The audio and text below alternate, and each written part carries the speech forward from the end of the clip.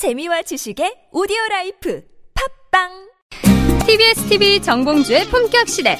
귀로만 듣지 마시고 눈으로도 보세요. 시민의 방송 TBS TV는 IPTV, 케이블 TV를 통해서 시청할 수 있습니다. KT 올레 TV 214번, SK BTV 272번, LG U+ TV 176번을 통해 시청할 수 있고, 케이블 TV의 채널은 TBS 홈페이지를 통해 확인할 수 있습니다.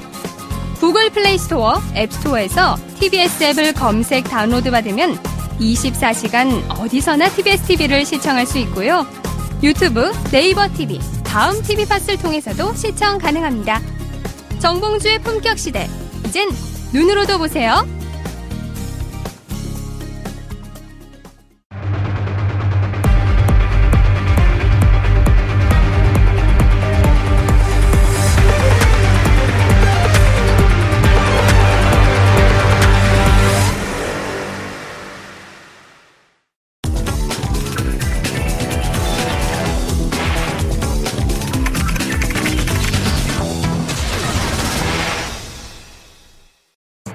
박근혜 정부 당시 작성된 민정수석실 문건 300여 건이 검찰 특수 일부로 넘겨져 뇌물죄 입증 증거로 사용될 수 있을지 검토되고 있는 가운데 박근혜 정부 정무수석실 문건 1361건이 추가로 발견됐습니다. 정무기획 비서관실 행정요원 책상 하단에서 발견된 1361건의 문건 중 254건은 2015년 3월 2일부터 2016년 11월 1일까지 대통령 비서실장 주재 수석 비서관 회의 결과를 정리한 기록으로 삼성 경영권 승계, 문화계 블랙리스트, 위안부 합의, 세월호, 국정 역사교과서 추진 등 논란이 되는 안건에 대한 지시사항이 담겨 있다고 알려졌습니다. 청와대 관계자는 적법하지 않은 지시를 포함해 매우 적나라한 내용이 담겨 있다고 밝혔습니다. 이들 문건이 작성된 것으로 보이는 시기는 이병기 이원종 전 비서실장이 재직하던 때로 조윤선 전 장관이 정무수석으로 일하던 기관과도 일부 겹칩니다. 청와대는 이번에 발견된 정무수석실 문건 역시 박영수 특별검사팀에 사본으로 제출할 계획. 과연 해당 문건들이 박근혜, 최순실, 이재용 관련 재판에 증거로 채택될 수 있을지, 향후 국정농단 재판에 어떤 영향을 줄지 기대와 관심이 쏟아지고 있습니다.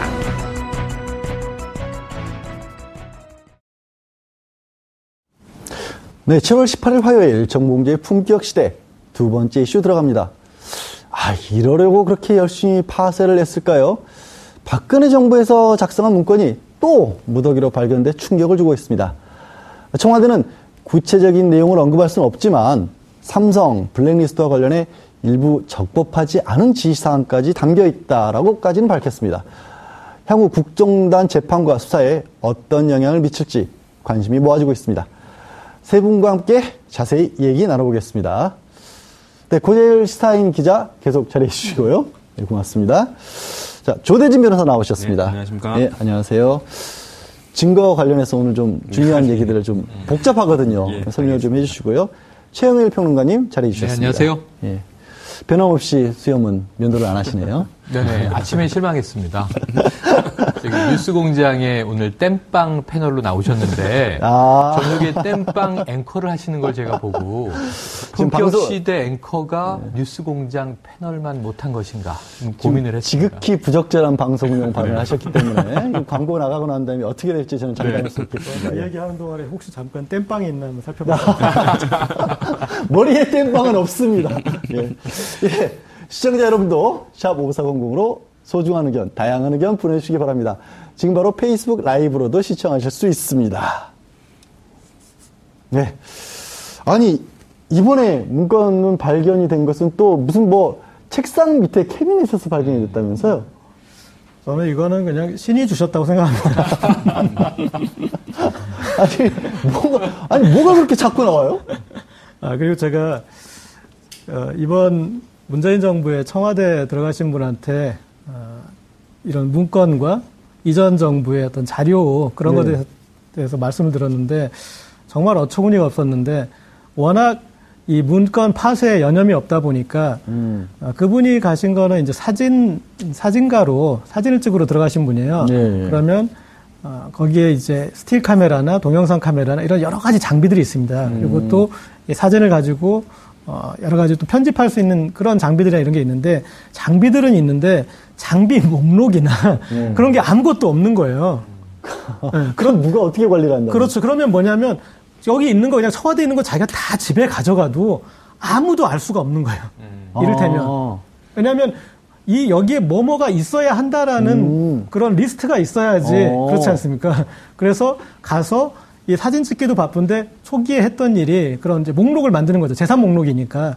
근데 이런 기본적인 목록까지 파쇄를 할 정도로 정말 글자가 쓰여진 모든 것들은 다 없앴다고 봐야 될 것 같은데. 근데도 그게 남아있어요. 그렇죠. 근데 지금 이제 유추하기로는 대통령 선거가 갑자기 치러지면서 빠져나가는 일정들이 워낙 앞뒤가 다르고 그래서 자기가 맡은 거, 자기 관리는 했지만 거기 안에 여러 구석구석을 다 못해서 이런 이제 자료들이 나왔나 보고 있는데 어쨌든 저는 이건 그냥 신이 주신 선물이라고 생각합니다. 아니 가장 논리적인 기자님께서 비논리적인 이제 이유를 그러니까요. 내셨는데 근데 비논리적인 게 아니라 그때 청와대 근무했었던 분들도 좀 힘들긴 할 것 같아요. 왜 가장 하위직이나 이런 분들조차도 이렇게까지는 안 할 것 같은데. 두 가지 가설이 있어요. 전 하나가 우선 이 취임 초기부터 박근혜 정부가 조직적인 체계가 없었다. 어찌 보면 CEO인 대통령이 이런 정말 작지 않은 조직, 국가 경영을 해본 경험이 없다 보니까 그러니까 한참 보수층에서 박근혜 대통령 잘할 것이다. 첫 번째는 가족이 없으니까 청렴할 것이다. 비선이 막판에 등장해서 탄핵이 된 거고요.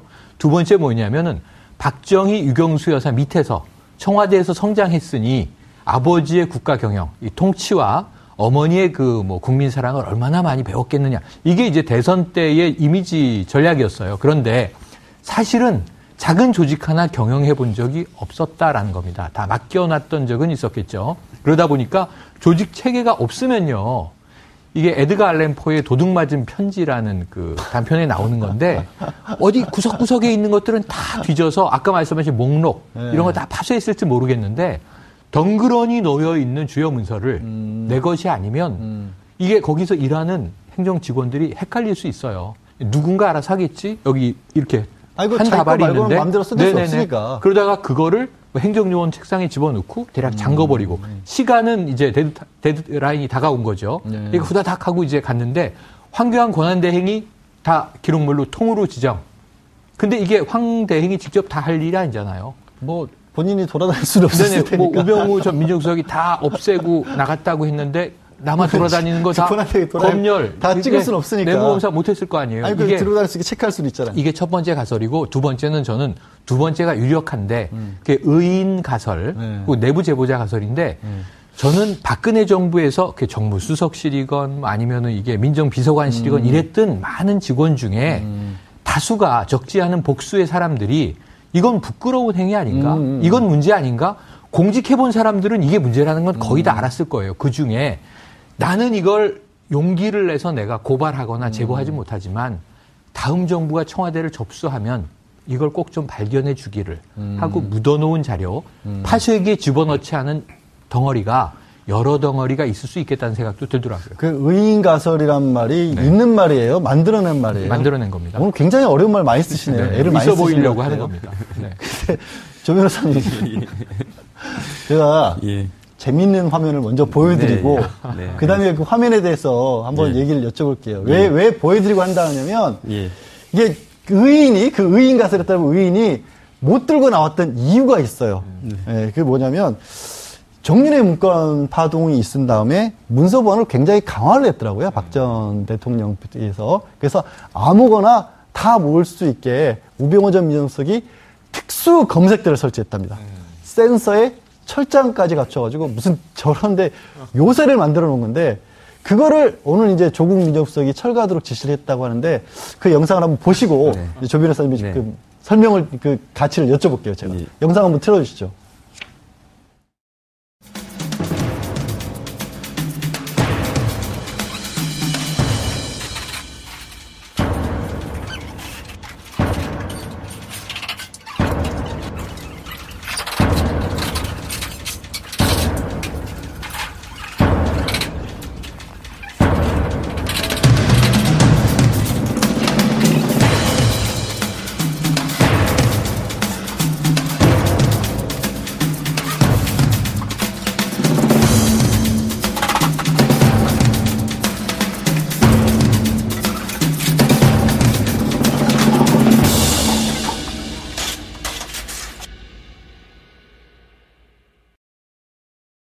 저런 시대를 끝내겠다라고 이제 조국 민정수석이 없앤 건데, 자, 조 변호사님. 네. 도대체 종이에 특수용지를 발라가지고 종이를 들고 나가면 삐 소리가 나게 만들었다는 게 뭘 그렇게 감추고 싶었을까요? 그러니까 분명히 이제 나가면 이게 비밀이 유출된 걸 처벌하는 것과는 별도로 사람 입에 회자되는 것만으로도 문제가 될 사실들이 많았다라는 걸 추단할 수 있는 부분이거든요.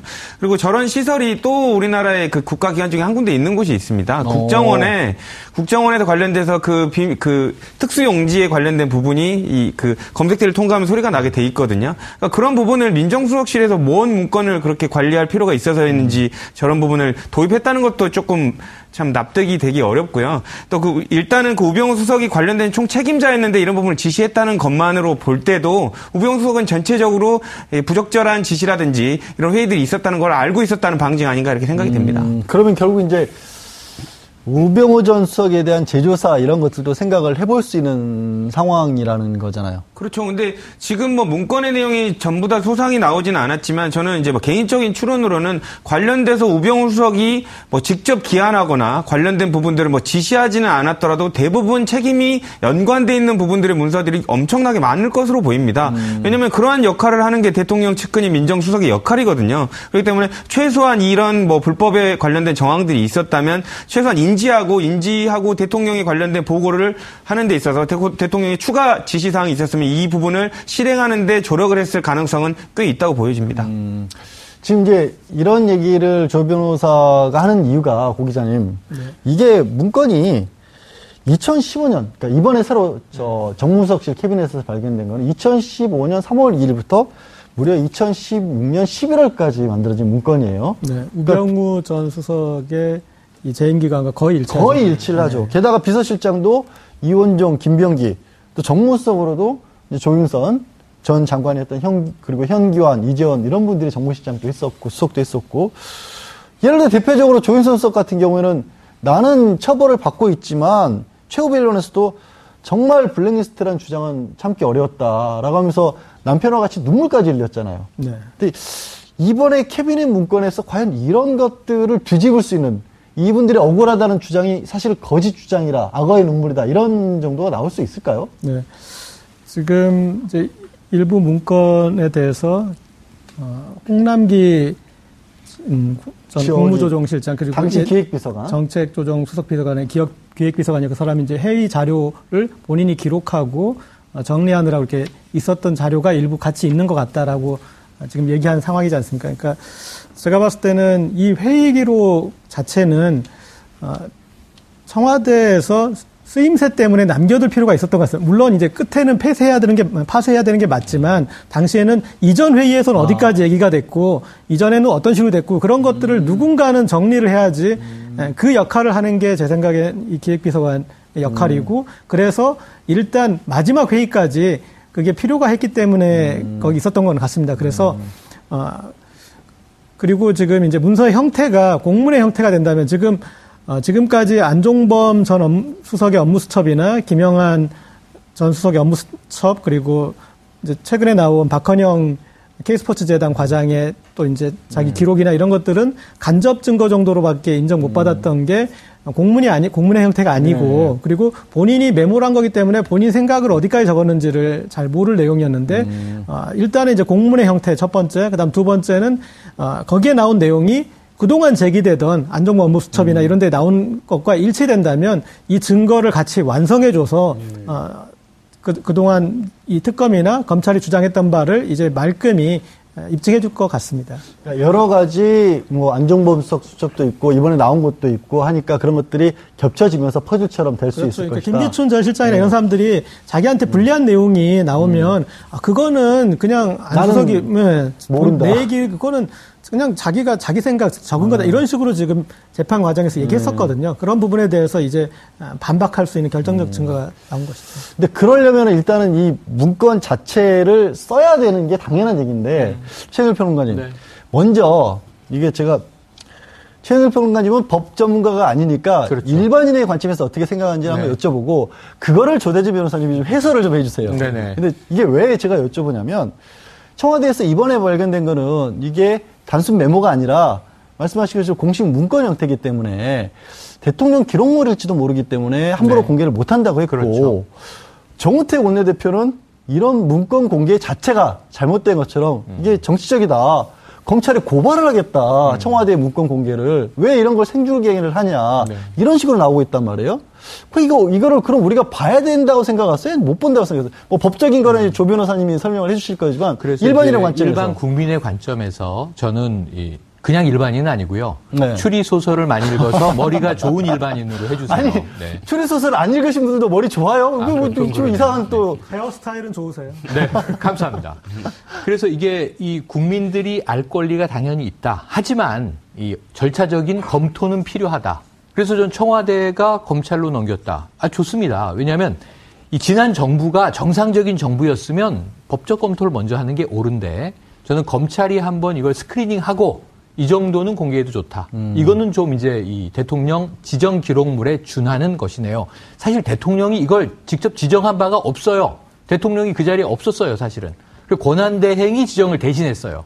이것도 법적인 논란은 있는 거예요. 하지만 해버렸으니까 그냥 기록관으로 넘어갔다 할 수 없다 치고 정이 필요하면 이게 고등법원에 영장을 받든가 국회에서 의결을 하든가 해서 열어볼 수 있는 거 아닙니까? 그런데 이거 흘리고 간 거잖아요. 그러니까 제가 보기엔 이것은 범죄의 흔적일 가능성이 매우 높으나 청와대가 공개하면 청와대가 정치적 빌미를 제공해서 정치적 공세의 대상이 됩니다. 지금 이 정도만 해도 이미 야당들은 공격을 하고 있잖아요. 그런데 저는 이번 청와대는 지난번에 불통 청와대와 다르게 친절한 청와대다. 소통 청와대다. 이 정도 브리핑도 안 했으면 언론이 때로 달려들어서 무슨 자료가 어느 정도 분량이 어떻게 나왔는데 어디로 왜 넘긴 겁니까를 집요하게 문들하고 비생산적인 시간을 더 보냈을 거예요.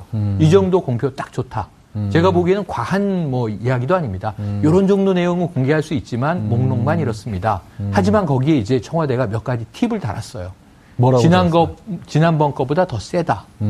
적법하지 않은 지시사항이 들어있다. 네, 그 얘기는 조금만 있다가. 현 청와대라면 이렇게 하지 않았을 것 이런 얘기들 했어요. 그 얘기는 조금만 있다가. 그러니까 그게 이제 뭔가 청와대가 줄 수 있는 최소한의 힌트였다고 보고 저는 검찰에서 이것을 검토해야 되는데 예를 들면 이런 거예요. 지금 청와대가 이 쥐구 흔들었다는 표현도 야당이 썼습니다. 이거 옛날에 홍준표 대표가 쥐구 흔든 적이 있거든요. BBK 관련 문건이라든가 김경준 씨 등등에 대한 것들 본인들이 많이 과거에 했던 거예요. 근데 이번에 청와대는 쥐고 흔들진 않고 이렇게 보여주긴 했죠. 한 가지 메모를. 그런데 그 안에 삼성 아그레망 이렇게 써 있다고 치자고요. 우리가 봐도 뭔지 모르잖아요. 근데 지난번 특검에서는 안종범 수첩의 단 두 단어의 조합 삼성과 아그레망을 가지고 이 당시에 미얀마죠. 대사. 유재경 씨를 이제 기업인 출신인데 삼성 출신인데 대사로 임명한 과정을 밝혀내서 최순실과의 커넥션을 밝히는 고리로 이제 드러내지 않습니까? 그러니까 지금 문건들은 제가 보기엔 1차적으로 수사가 필요하고 관련자들을 하나씩 세부적으로 적시해서 소환 조사가 필요한 정도이다. 그럼 이게 지금 오늘 나온 게 1361개 문건.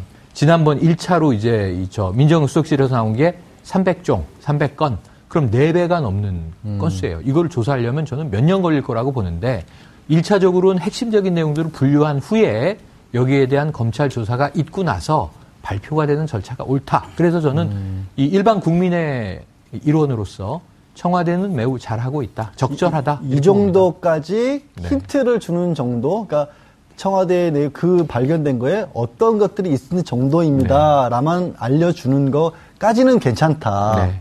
근데 조 변호사님, 이제 제가 여쭤본다 그랬잖아요. 네, 예. 이게 어떤 얘기까지 나오고 있냐면, 이게 일부 야권에서는 아니, 이게 대통령 기록물 아니냐. 대통령 기록물이고 그 내용 중에는 지정 기록물이라서 공개가 안 되는 내용물이 들어갈 수도 있는데, 그거를 기록관으로 바로 옮기지도 않고, 어쨌든 청와대에서 검찰로 이렇게 줘버린 거 아니냐. 이거부터가 잘못된 거 아니냐. 그러려면은 심지어 어떤 얘기를 하냐면 전임 대통령이 이거를 보고 결재를 해야 되는 거다. 이런 얘기까지 하고 있거든요. 그러니까 구치소에 계신 분한테 문건을 다 보내서 허락을 받았어야 된다는 얘기인지 모르겠는데 그렇게 얘기를 하고 있어요. 그 대통령 기록물이라는 게 꼭 그렇게 해야 되는 거예요? 일단 관련돼서 지금 아까 박수현 대변인은 그렇게 얘기를 했습니다. 설명을 할 때 이게 비밀 표시가 없으니까 대통령 기록물이 아닐 거다라고 설명을 했는데 사실상 이거는 조금 수정해야 되는 말이긴 합니다. 왜냐하면 이제 기록물인 건 맞는데 비밀 기록물이 아니다 이렇게 평가하는 게 맞을 것 같고요. 근데 다만 이제 대통령 기록물이라고 하더라도 일단은 이게 공개가 원칙이기 때문에 관련돼서 비밀 기록물로 지정이 돼 있지 않으면 대통령 기록물도 공개는 할 수가 있습니다. 그러니까 그런 이게 대통령 기록물의 성격을 갖고 있다고 하더라도 이게 공개한 것만으로 당연히 이게 위법하다고 볼 수는 없을 부분 같고요. 그리고 아까 말씀 주신 대로 자유한국당이 그렇게 맹공을 퍼붓고 있지 않습니까? 이게 뭐 정치적인 목적을 가지고 있다라고 얘기를 하고 있는데 대부분의 국민은 이렇게 생각을 안 할 겁니다. 왜냐하면 이게 예를 들면 그 청와대가 관련돼서 지금 재판들을 정말로 그 영향을 미칠 그 목적으로 조작됐거나 뭐 이런 부분이면 당연히 문제가 되겠죠. 근데 그런 게 아니라 본인들이 만들었던 문건인데 그 문건이 재판에 영향을 미칠 만한 객관적 사실들이 담겨 있는 내용이거든요. 그러니까 사실상 재판이 끝난 뒤에도 관련된 중요한 증거가 발생되면 다시 재판을 한 재심 제도도 있습니다. 그런데 이게 지금 재판이 진행되는 도중에 이제 시작인데 실체적 진실을 발견을 하기 위해서 그걸 검찰에 제공한 게 위법이고 정치적인 문제가 있다. 이거 자체는 관련돼서 그 본인 그 각 당의 법률팀에서 조금 이렇게 교육을 받으시고 하는 게 낫지 않을까 생각이 듭니다. 그러니까 각 당의 교육을 조 변호사님이 직접 한번 출장 가기 같은 거 다니시면 어때요? 저는 뭐 별로 응하고 싶지 않습니다. 그러니까 이런 얘기가 나온 게 고 기자님. 네. 맨날 우리가 문건과 관련해서 참 많은 얘기들이 나와요. 뭐 대화록 공개를 할 때 그전에는 또 사실 노무현 전 대통령께서 이거를 만들었었는데 만드신 것 때문에 또 고초도 겪기도 했었고 그렇죠. 왜 이게 유출이 된 게 문제다. 뭐 초본은 뭐 대통령 기록물이다. 아니다. 뭐 얘기가 많은데 이게 정치적으로 이렇게 매번 이용되면 이걸 좀 바꿔야 된다. 이런 주장들이 나올 법할 것 같은데. 네. 일단은 노무현 전 대통령이 대통령 기록물법을 이렇게 강력하게 추진하고 그런 것들은 그 취지는 숨기는 게 목적이 아니라 남기고 공개하는 거.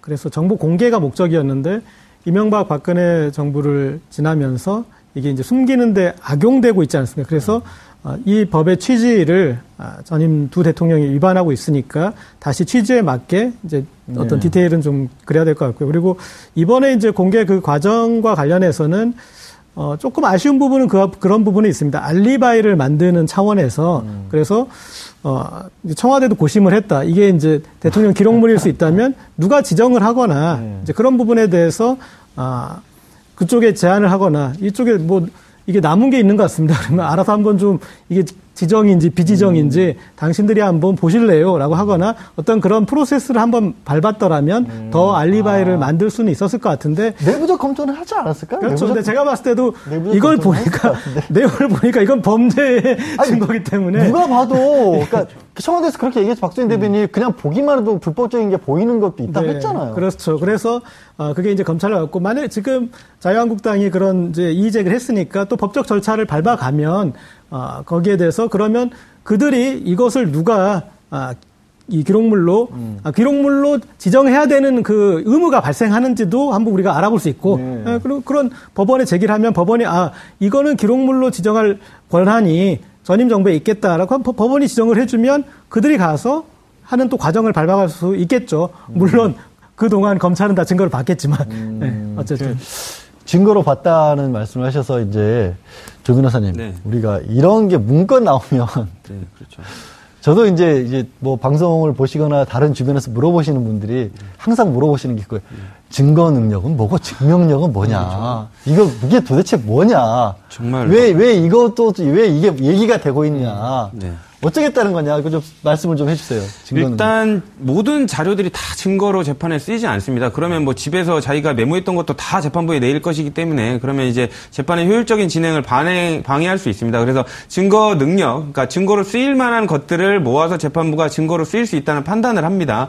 그러니까 증거가 재판에서 유용히 쓰일 수 있기 위해서는 세 가지 단계를 거치는데 하나는 진정 성립, 그러니까 요게 위조된 문서가 아니라 사람들이 주장하는 원본 문서인지에 관련된 부분을 판단을 하고 하고요.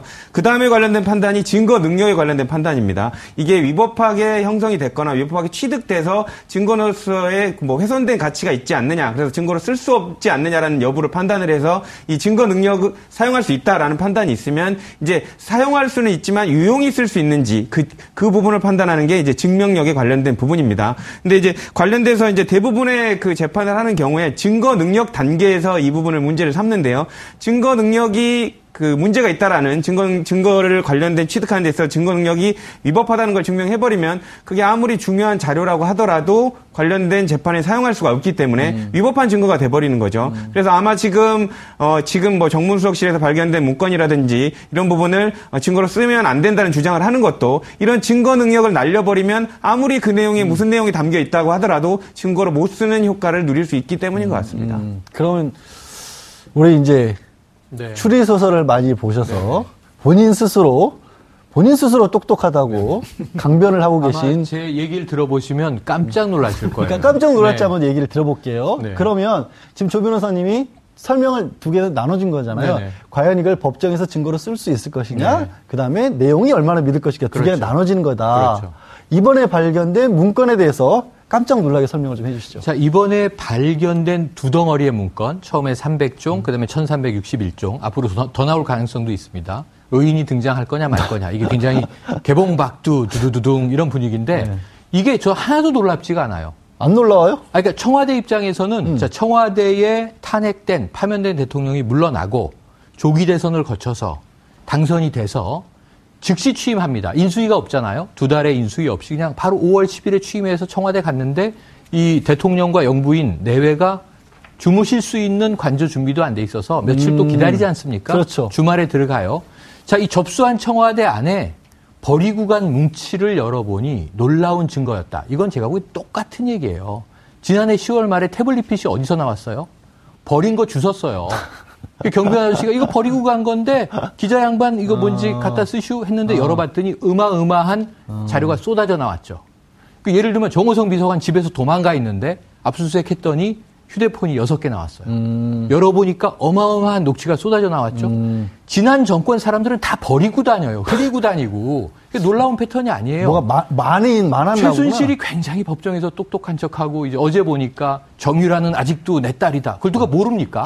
그런 이야기를 하고 있는데 지금 정작 중요한 태블릿 PC는 본인이 버려놓고 그거 내 거 아니다. 조작된 거다. 이것도 지금 제1야당 얘기를 들어보세요. 지금 기획서를 제기하고 있는 거예요. 사실은 전임 정부에서 놓고 갔을 가능성이 99.9%인데 이것을 어쨌든 국민들이 직접 본 건 아니지 않습니까? 발표를 들은 거지 않습니까? 그러니까 0.0001%의 가능성이 기대서 이거 기획된 것 같다, 수상하다. 심지어 제가 들은 것은요, 이제 좀 보수적인 이 야권 인사가 자, 왜 하필 지금 송중기와 송혜교는 결혼해야 하는가?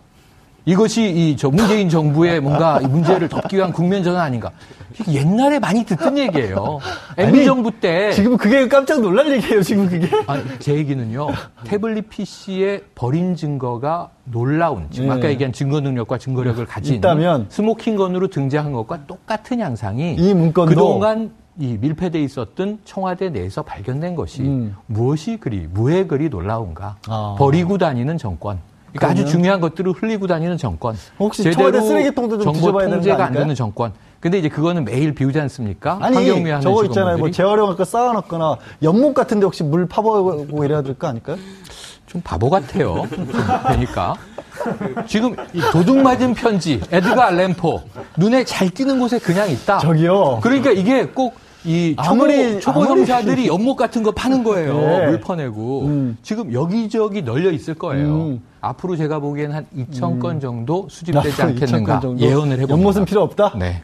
야권에서 요거를 방어하는 방법이 두 가지가 있습니다. 하나는 아예 그건 뭐 봤는데 나왔더라도 쓸데없는 내용이고 의미 없는 내용이다라고 주장하는 방법이 있고, 하나는 내용은 나는 모르겠고 어쨌든 그거 위법하게 취득한 거야라고 주장을 해야 됩니다. 근데 두 번째 방법 같은 경우에는 본인이 봐도 내용이 일리가 있는데 요거를 개별적으로 따질 경우에는 본인한테 불리할 게 예상이 되니까 취득 방법 자체로 증거 능력을 날려버리는 거거든요. 그렇기 때문에 예, 그러니까 이건 훼손된 거야라고 주장을 해야 되는데 지금 자유한국당 본인들이 뽑아놓은 대통령이 탄핵된 상황에서 증거들이 나오는 건 본인들한테 불리할 것이거든요. 그렇기 때문에 요 덩어리는 어쨌든 내용은 모르겠고 불법적인 거다라고 이 취득 방법 자체가 어쨌든 공개한 것이라든지 이런 부분 기록물로 지정돼야 되는데 공개한 거 이런 부분을 위법적인 걸로 이렇게 계속 이렇게 주장을 하는 것 같습니다.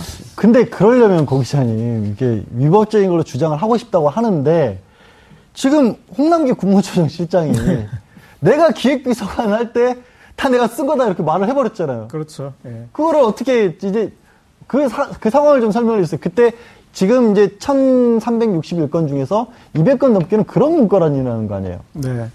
그래서 지금 이제 작성자가 밝혀졌기 때문에 일단 홍준표 대표가 증거 능력 없을 거다라고 하면서 했던 얘기가 이건 누가 작성했는지도 모르고 였는데 전데요? 라고 지금 당시에 기획비서관이었던 분이 얘기를 했기 때문에 이제 이 문건 자체의 어떤 신뢰성에 그런 부분들이 이제 명확히 밝혀진 것 같고 그리고 일반 국민들 시선으로 처음부터 보자면 그런 것 같습니다. 첫 번째는 야, 이거 잘 숨겼어야지. 첫 번째. 네. 그 다음 두 번째는 상식적으로 봐서 그럼 그렇게 중요한 거였으면은 관리를 해서 지정이든 비지정이든 하고 가는 거 이건 그냥 유실물인 거고 유실물. 그래서 남은 것들을 버려야 되는 것 중에 그러니까 남기고 간 것 어떤 그런 버려야 되는 것 중에 봤더니 불법의 증거가 돼서 그냥 그렇게밖에 일반 국민들은 안 봐주실 것 같아요. 그리고 지금 야당이 가장 불리한 점은 제가 봤을 때 내용을 모른다라는 것. 그렇죠. 그게 가장 큰 이 단점인 것 같아요. 그래서 이제 앞으로 남은 내용이 밝혀지는 내용밖에 그 과정밖에 없는 거거든요. 그러면 지금 이 과정, 지금은 야당 그나마 입구에이니까 이건 불법적인 어떤 증거기 때문에 증거 능력이 없어 이런 얘기를 할 수 있지. 거기서 이제 내용 하나하나들이 밝혀지면 이제는 쟁점들이지 않았습니까? 그 쟁점에 그동안 점으로 이어졌던 것을 선으로 이어버리는 거기 때문에 제가 봤을 때 이 지금 내용들은 어떤 우리가 역사로 보면 4초 정도의 그래서 그 정도의 기능을 하는 그런 문건들일 텐데 그게 선으로 연결되고 그리고 그동안에 메모로 있던 그런 내용들이 어떤 정리된 문장으로 있고 그러면 거기서부터는 이제 또 게임이 완전 달라지지 않을까 싶습니다. 국면 전환이 이루어질 네. 것이다. 이걸 통해서 어차피 다행히 그나마 이거 아직까지는 뭐 지금 홍남기 시장이 얘기한 거 말고는 다른 건 모르지만 나머지도 비슷한 게 들어있을 가능성이 훨씬 많다는 거 아니에요? 궁금하잖아요. 그렇죠. 그리고 모두 다 당사자들이 있는 건들입니다. 블랙리스트 당사자들이 있고 세월호 당사자들이 있고 거기에 한자한자에 그분들은 목숨을 뭐 좀 그런 표현이 그렇지만 정말 그 중요한 공식 문건에 도대체 어떻게 그렇죠. 돼 있는지. 사실은 그러면 야권에서는 공개하지 말라고 할 게 아니라 빨리 공개를 해서 우리도 좀 알게 해달라고 주장해야 되는 그런 상황이 아닐까 싶기도 한데. 차라리 우리가 그런 얘기 하지 않습니까? 되도록이 매도 그냥 한 번에. 그러니까. 한 번에 맞는 게 낫지. 왜냐하면 지금 여기 세월호 건, 블랙리스트 건, 뭐 삼성 건 이게 다 분리되어 있기 때문에 그동안의 전선들을 만들어 놓은 것들이 있는데 다 흩어지거든요. 네. 당장 우리가 국민의당 제보조작건 같은 경우도 국민의당의 방어선은 이은희 씨 개인 일탈이었어요. 그런데 이준서로 연결돼 버리니까 당이 그 다음에는 할 수 있는 게 없어졌어요. 마찬가지로 지금 이제 문건의 내용들이 하나하나 나오면 이 방어선과 전선은 완전 달라질 것 같습니다. 이게 아주 네, 자발적 똑똑이 최영일 평론가님. 네네네. 예. 그런 또 또 이상한 똑똑한지 수식어를, 한번 테스트를 그러니까 해볼게요. 저는, 잠깐만요. 문제 안 나왔어요. 문제? 예. 고 기자님이 지금 뭐라고 하셨냐면 매도 한 번에 맞는 게 좋다라고 했는데 그랬죠. 지금 매를 때릴 당사자로 이제 검찰 특수 일부가 배당이 됐습니다. 그렇습니다. 그러니까 검찰 특수 일부에 배당한 의미 같은 것들을 좀 찾아볼 수가 있을까요, 혹시? 지금 일반적으로 형사나 특수 혹은 뭐 기획은 큰 의미가 없고 혹은 이제 이런 쪽에서 특수 일부가 그동안 주요 이 정권 관련 사건들을 늘 맡아오던 곳입니다. 그래서 배당은 당연히 되었는데 지금 문제는 이 다뤄야 할 사건의 범위가 너무나 넓다는 거죠. 아까 말씀하신 것 외에도 위안부 합의 문제도 있고요. 국정 역사교과서 문제도 있고요. 그러니까 이게 정무수석실에서 발견된 통이기는 하지만 지금 행정요원의 이 책상 및 서랍 캐비넷에서 나온 거라는 건데요. 문제는 이거는 교문위도 연결돼 있고 외교도 연결돼 있고 굉장히 다양해요. 이 중에서 홍남기 국무조정실장이 내가 기획비서관 시절에 작성한 것 맞다. 이 중에 일부입니다. 그러면 전부 굉장히 모든 수석실이 연결돼 있고 정무수석실로 이게 모인 것인지 아니면 파쇄하려고 대기하던 문서가 여기 집약돼 있다가 파쇄가 안 되고 들어갔다가 나온 것인지 이건 좀 면밀히 조사가 필요한데 제가 이 중에서 하나만 한 번에 맞을 수 있는 매가 아니에요. 이게 제가 몇 년 동안 분석이 될 거예요. 너무 가혹한데? 특수일부가 수사하려고 해도 이걸 한 큐에 끝낼 수가 없어요. 여기 이 안에 제가 제일 흥미롭게 보는 건 방송 관련 지침들이 있습니다. 다이빙 벨. 그럼 그 다큐멘터리 영화 한 편에 대해서 세월호의 큰 부분 중에 한 조각이에요. 다이빙 벨은. 이상호 기자가 개인적으로 만든 이게 독립영화 상영하려고 하다가 이 영화 한 조각 때문에 부산국제영화제가 파탄이 그렇죠. 납니다. 아직까지도 회복이 안 되고 있죠. 그럼 굉장히 일파만파로 지난 정부가 아주 이상한 것이 아주 지엽적인 거 하나 때문에 그야말로 정말 빈대 하나 잡으려고 초가상간 불태우는 짓을 계속 벌이거든요. 그 중에 하나가 제가 방송인데 예를 들어볼게요. 예를 들면 자 고재열 기자 이렇게 이름이 써 있고 진보 매체에 침투한 우리 측 언더커버. 이런 문장이 하나 나오잖아요. 그럼 이게 굉장히 커져요. 그리고 이런 게 써 있을 수 있어요. 양지열 변호사 종편 출연 많이 시킬 것. 이런 게 써 있게 되면. 왜 나를? 네네. 왜냐하면 우리 편이니까. 얘가 이상한데? 네. 이제 메카시즘이죠, 일종의. 이러한 것들이 디테일하게 적혀 있는 대목들이 특정한 부분에 집약돼 있을 가능성이 높다는 거예요. 등등. 이게 예를 들면 위안부 합의의 외교적 절차라든가 의사결정의 이유는 없을 거고 위안부 합의에 반대하는 세력들 리스트. 예를 들면 그러니까 제2, 제3의 블랙리스트와 그것에 대응하기 위한 선전선동전. 왜냐하면 김기춘 실장의 회의 주제를 보면 놀라운 게 거의 전쟁 작전 지시예요. 전사. 그렇죠. 뭐 이런 얘기들이 계속 나온단 말이에요. 이념 전쟁 이런 얘기 많이 나오거든요. 그래서 이런 회괴하고 이상한 전 근대적인 전유물이 키워드가 막 튀어나올 텐데 이 안에서 정말 편향적 사고를 했던 정권 수뇌부의 심리를 분석해내고 여기서 위법한 행위들을 발라내서 그 관련 증거들을 인적으로 물적으로 재구성하는 작업은 참으로 오래 걸릴 일이다. 이렇게 보기 때문에 특수 일부는요. 이 일만 전담하게 해줘야 되고 인력을 좀 많이 보강해 줄 필요가 있습니다. 오래 때릴 것 같은데 네. 자 그나마 얘기했던 그 김기춘 비서실장은 그래도 구치소에서 재판을 받고 있는데 조 변호사님 네.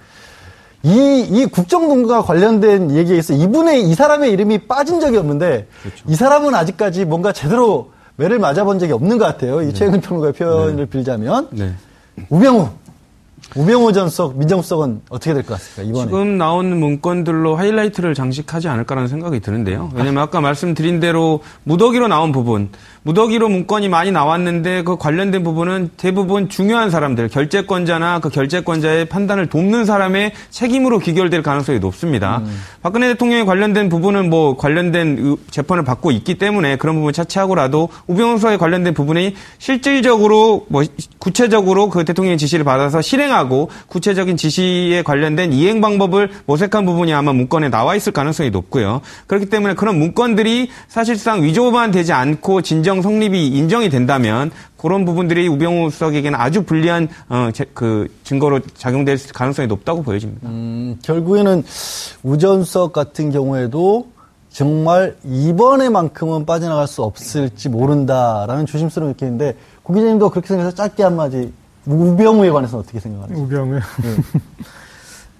저는 그동안 이제 박근혜 최순실 국정농단의 그 범죄가 어떻게 기획되고 어떻게 실행 단계는 지금 많이 밝혀졌는데 기획 단계가 밝혀지지 않았습니까? 네. 그런데 기획 단계가 이제 잘 밝혀질 것 같습니다. 여기에 나오는 이분에 의한 기획 단계가 밝혀질 것 같다. 네. 우리 똑똑이 최영일 평론가도 짧게 우병우가 어떻게 될 것인지. 우병우 전 수석은 이제 헤어날 수 없는 수렁에 빠져들었다. 이번 문건이 이제 터져 나오면서 플러스 전 우병우에서 끝나지 않습니다. 시야를 좀 크게 가지시면 일전에 MB 시절 2011년에 그 SNS 선거 영향력 진단 및 고려사항 국정원에서 만들어서 김효재 정무수석에게 보고했던 거 행정관이 715개 문건 들고 나왔거든요. MB 정부 말에. 이거하고 어제 JTBC 보도까지 엮어서 이번 문서를 다 보시면 황교안 권한대행 초기 법무부 장관 피해가기 어려워 보입니다. 우병우와 묶음이죠. 마지막에 본인이 실제로 똑똑할 수도 있다라는 약간의 증거 힌트를 주면서 어떻게 될지는 두고 보겠습니다. 다음 주에 계속. 예, 다음 주에 계속.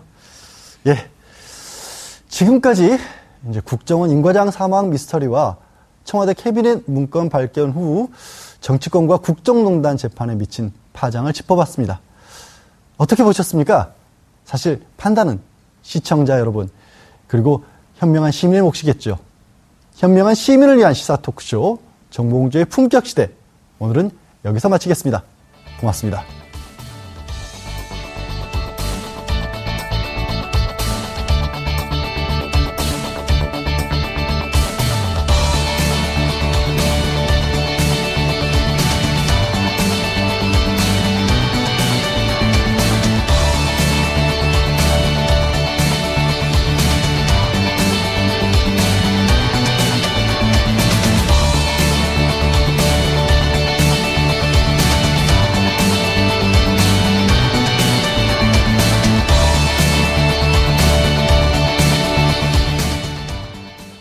오늘 방송 좋았나요? 방송에 대한 응원 이렇게 표현해주세요. 다운로드하기, 댓글 달기, 구독하기, 하트 주기. 더 좋은 방송을 위해 응원해주세요. 다운로드하기, 댓글 달기, 구독하기, 하트 주기. 기억하셨죠?